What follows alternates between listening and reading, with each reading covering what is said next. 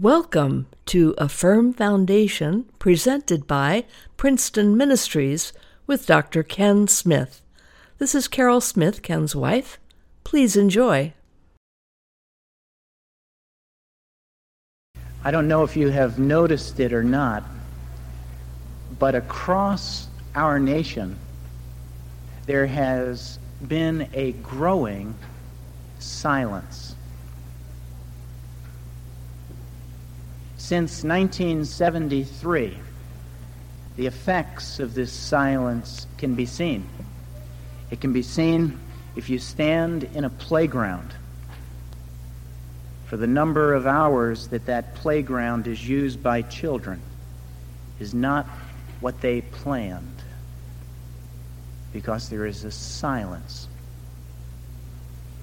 Or perhaps if you stand on a line wanting to adopt a child, thinking that there are many, you will find that in fact there is a silence within our adoption agencies, for there are few children to be received for adoption. And over the past 12 years, there has been a silence from close to 15 million unborn. Ronald Reagan, President of the United States, speaking before the national religious broadcasters, said this: "This nation cannot continue turning a blind eye and a deaf ear to the taking of some 4,000 unborn children's lives every day. We cannot pretend that America is preserving her first and highest ideal, the belief that each life is sacred, when we have permitted the death of some 15 million helpless innocents since the Roe versus Wade decision. 15 million children who will never laugh, never sing, never know the joy of human love. Abortion has denied them the most basic human right, and we are infinitely poorer because of abortion." There are many reasons across this nation for people to oppose abortion. But I think as Christians, we must ground ourselves in any cause, in any event, with an understanding of what the Scripture has to teach. And it would be to our great help if we would turn to God's Word and to understand some of the principles about that unborn child as we would look to God's Word. Well, first, if we look to the Scriptures, we would turn our attention to Genesis, the first chapter, verses 26 and 27. For here, in fact, is the creation of man. Here is the blueprint. Here are the qualities that God has placed in that new creature. We read God saying, "Let us make man in our image, after our likeness." And so God created man in his own image. And in the image of God, he created him. Male and female, he created them. 3 times in this verse, it is restated that man is created in the image of God. Theologians refer to this as the imago Dei, the image of God. And I think that here is to be found the heart of the concern of a Christian for the taking of a life out of that womb. Because it has to do with a quality that God has placed in the human race. It is not to be found in any other part of his creation. It is not to be found in a deer running across the field. It is not to be seen in a fish swimming across the sea. It is a quality that God placed in every human being. And it is, in fact, his image. The image of God begins at that moment when life begins to emerge within the womb. Now, the image of God is a concept that we seldom think about. Usually when we think about being created in the image of God, we think about the fact that man is able to speak. And then we say, well, God must be able to speak. Or we think that man has a moral decision-making mechanism within him, a conscience. And so we say that's part of the image of God. But I think to look at the image of God is just simply the qualities that God has allowed us to be able to speak, to be able to make moral decisions, is not to completely understand what the image of God really is intended to do. For why would God give man the ability to speak? Why would he give him the ability to think? It was, in fact, so that man might have a relationship with the living God. The image of God is the fact that you and I were created by God to know more about him. He placed that in us, that we might seek and understand more about him and his creation. And the Scriptures teach that man is made in the image of God. And it's that image of God that holds man responsible before God. Morally responsible, personally responsible. The heart of the problem with abortion in America and around the world is that abortion is destroying the image of God that God has placed in that new life. And so, doctors scrape out the image of God. Doctors vacuum out the image of God. Physicians poison the image of God until finally that image has been destroyed. And for a Christian, the greatest concern is that in fact the image of God that has been uniquely placed in the human being has been destroyed. It has been discarded. And as Christians, that we must think seriously about what in fact is being destroyed. Simply a child, or a child who is created in the image of God. And so for the Christian, there is an added dimension to the dilemma. It is not only the death of a child, but it is also the destruction of the image of God. But I would also point our attention to Psalm 139, verse 14.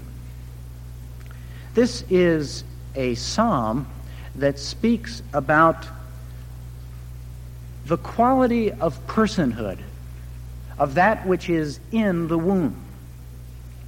Notice how personal the description is. Thou knowest me right well. My frame was not hidden from thee.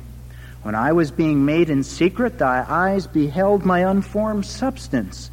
In thy book were written every day that was formed for me, when as yet there were None of them. And if you were to look at other references within the Scripture, you'll find that the being within the womb is not referred to as some abstract being, but in fact has an identity, has linked to it the quality of being a person.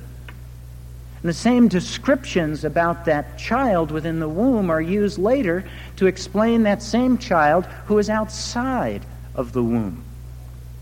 Did you realize, according to Scripture, that God knows us while we are still inside of our mother's womb?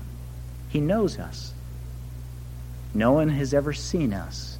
Why, even the mother, who only a half-inch away has the child within her, does not even know, except for a physical test, whether it's a boy or a girl. But according to Scripture, God knows us while we are still in the womb.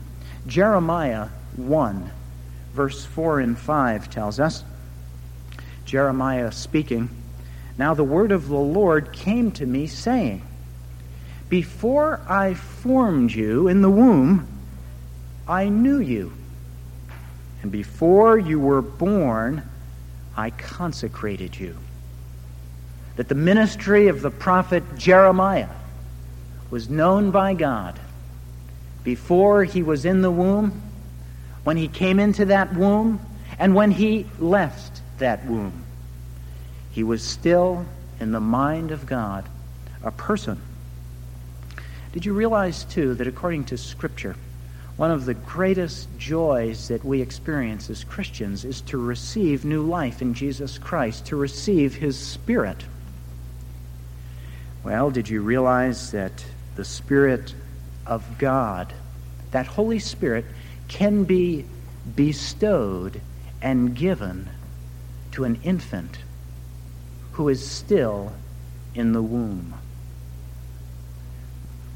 John the Baptist, we are told, was filled with the Holy Spirit while yet in his mother's womb. Or perhaps you wonder about that child in the womb, and your mind might turn to the book of Galatians, chapter 1, verse 15. For here we find a very interesting reference, because according to this text, we learn that God sets aside the child within the womb for God's service. Paul says, "But when he who set me apart, even before I was born, and called me through his grace, was pleased to reveal his Son to me, so that I might preach him among the Gentiles." One thing that Paul, after becoming a Christian, was convinced of was that God had a plan for him. A plan that did not begin in old age, but a plan that began even while he was in the womb, that he would be consecrated for that service, and even before being in the womb, that God had a plan for this child who would grow to be a man. But perhaps one of the most important pictures for us of the importance of the womb and what happens within that womb of a mother is to remember that Jesus, our Lord and our Savior, chose to be born in the womb of Mary. Shall we say that while he was in the womb, that he did not exist? Shall we say that he had no identity? Why, Luke 1:31 reminds us of the words of Gabriel to Mary. "Behold, you will conceive in your womb and bear a son, and you shall name his name Jesus. He will be great and will be called the Son of the Most High." I believe, even from a casual reading of Scripture, that it is biblically inescapable that the child within a womb is fashioned by God for purposes that God would have for every individual. That God anoints, God decides upon service, God knows the life of that child, and that anyone who would enter to tamper is in fact destroying what God has planned. It is biblically inescapable that the child within the womb has in fact the image of God imprinted upon him or her. Now, this is not just my opinion. The history of the church stands behind this belief. Did you realize that it was not until the revelation of God to the Jews that abortion became a controversial subject? As we look at history, we find that the Greeks practiced abortion. The Romans practiced abortion. Why, it was even considered a noble deed to take, if it would be a newborn girl, and to place her out on a hill to die. That was the world in which the Christian lived. But it was first the Jew who received the testament of God in the Old Testament and saw the importance of the image of God. And it was the Jewish people who first said, abortion is wrong. And they stand as the unique group in that primitive history of man to speak out against abortion. But they were quickly supported when Jesus Christ came, and many began to follow Christ. And the unique quality of those first century Christians was that they were opposed unanimously to abortion. Clement, who lived in the 2nd century, said this: "We should not kill by various means the human offspring, for these women who, in order to hide their immorality, use abortive drugs, abort at the same time their human feelings." Athenagoras, one of the church fathers of the 2nd century, said this while he was speaking to Marcus Aurelius: "What reason would we have to commit murder when we say that women who induce abortions are murderers and will have to give an account of it to God?" Tertullian, the great church father, who influenced the history of the church perhaps unlike any other in his day except Augustine, said this: "In our case, murder being once for all forbidden, we may not destroy even the fetus in the womb." Centuries later, John Calvin said, "The fetus, though enclosed in the womb of its mother, is already a human being, and it is almost a monstrous crime to rob it of its life. If it seems more horrible to kill a man in his own house than in a field, because a man's house is his place of secure refuge, it ought surely to be deemed more atrocious to destroy a fetus in the womb before it comes to light." I think the history of the church shows that the first 19 centuries of the church have stood in strong protest against the practice of abortion.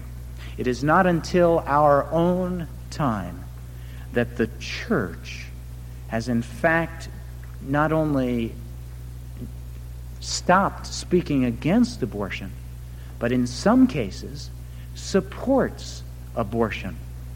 This is new to church history. Well, what is the current status of abortion in America? Since 1973, Roe versus Wade, there have been some 15 million abortions.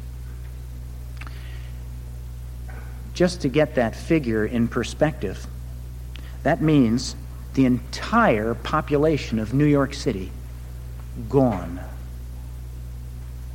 It means every man, woman, and child in the state of New Jersey has been killed over the past 12 years. There are some 4,250 abortions performed per day, which means the city of Princeton wiped out in 5 days.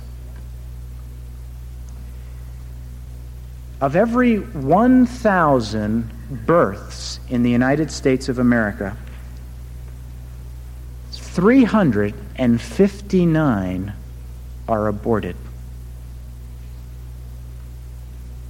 Of every 1,000 births in the United States of America, 359 are aborted. Abortion has become the most practiced medical procedure in our hospitals and clinics across the United States. The number one medical practice. There are many objections given to those who would be opposed to abortion. Perhaps one of the most common refrains is that the child, in fact, is not a child, and that myth still is around. Bernard Nathanson, who himself was the founding father of abortion in America, has since changed his mind. He wrote a book called Aborting America. Nathanson is Jewish. Nathanson has no Christian belief. He has come to the conclusion that abortion is wrong simply for medical reasons. He says, and I quote, "I am deeply troubled by my own increasing certainty that I had, in fact, presided over 60,000 deaths. There is no longer serious doubt in my mind," says Bernard Nathanson, "that human life exists within the womb from the very onset of pregnancy. Life is an interdependent phenomenon. It begins in the uterus and ends at death. Abortion must be seen as the interruption of a process which otherwise would have produced a citizen of the world." Another objection to those who would oppose abortion is, isn't it unfair to bring an unwanted child into the world? Well, I think we live in a day when there is no such thing as an unwanted child. Our adoption lines bear clear testimony to the fact that any child that would be born within these United States will find a home. That there is no such thing as an unwanted child. Literally, there are hundreds of thousands of people waiting to receive in adoption a child. Well, there are some who say abortion will prevent child abuse. On the surface, it sounds like an interesting suggestion. The facts do not bear it out. Dr. Bernard Farber, sociologist from Arizona State, ethicist Paul Ramsey from Princeton, both, and there are mounting physicians and sociologists who see this connection, see that there has become a connection philosophically in the United States because of the violence that we inflict in abortion with the growing number of child abuse cases. The thought being that if it is now acceptable to destroy a child while it is yet unborn, then isn't it philosophically all right to abuse a child, although I don't kill it, while it's living? And the fact that there are now over 2 million reported child abuse cases in America, a phenomena that was virtually unheard of until the recent decade. Well, there are some who say, wouldn't it be better if we know that a child is to be born handicapped, that we prevent that child from being born?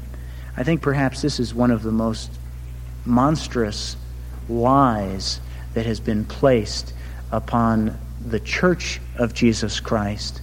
How often have I heard people say, it really doesn't matter to me if it's a boy or a girl, just so long as it's healthy. A Christian can never say that. For a child to be born handicapped, for a child to be born without a limb, for a child to be born blind or deaf, do we then say that God has failed? Do you remember in Exodus chapter 4, when Moses did not want to speak for the Jewish people? He said, I stutter. It was God who said, who has made man's mouth? Who makes man dumb? For we ask this in Jesus' name. Amen. Thank you for listening to A Firm Foundation, presented by Princeton Ministries. This programming is supported by you, the listener. You may go to our website, princetonministries.org, or send your donation to Princeton Ministries, Post Office Box 2171, Princeton, New Jersey 08543. That's Princeton Ministries, Post Office Box 2171, Princeton, New Jersey 08543. The Lord bless you, and Dr. Smith looks forward to hearing from you. We would like to thank Roan's Web Development Company for making this webcast possible. You can find their link at the bottom of our website, princetonministries.org.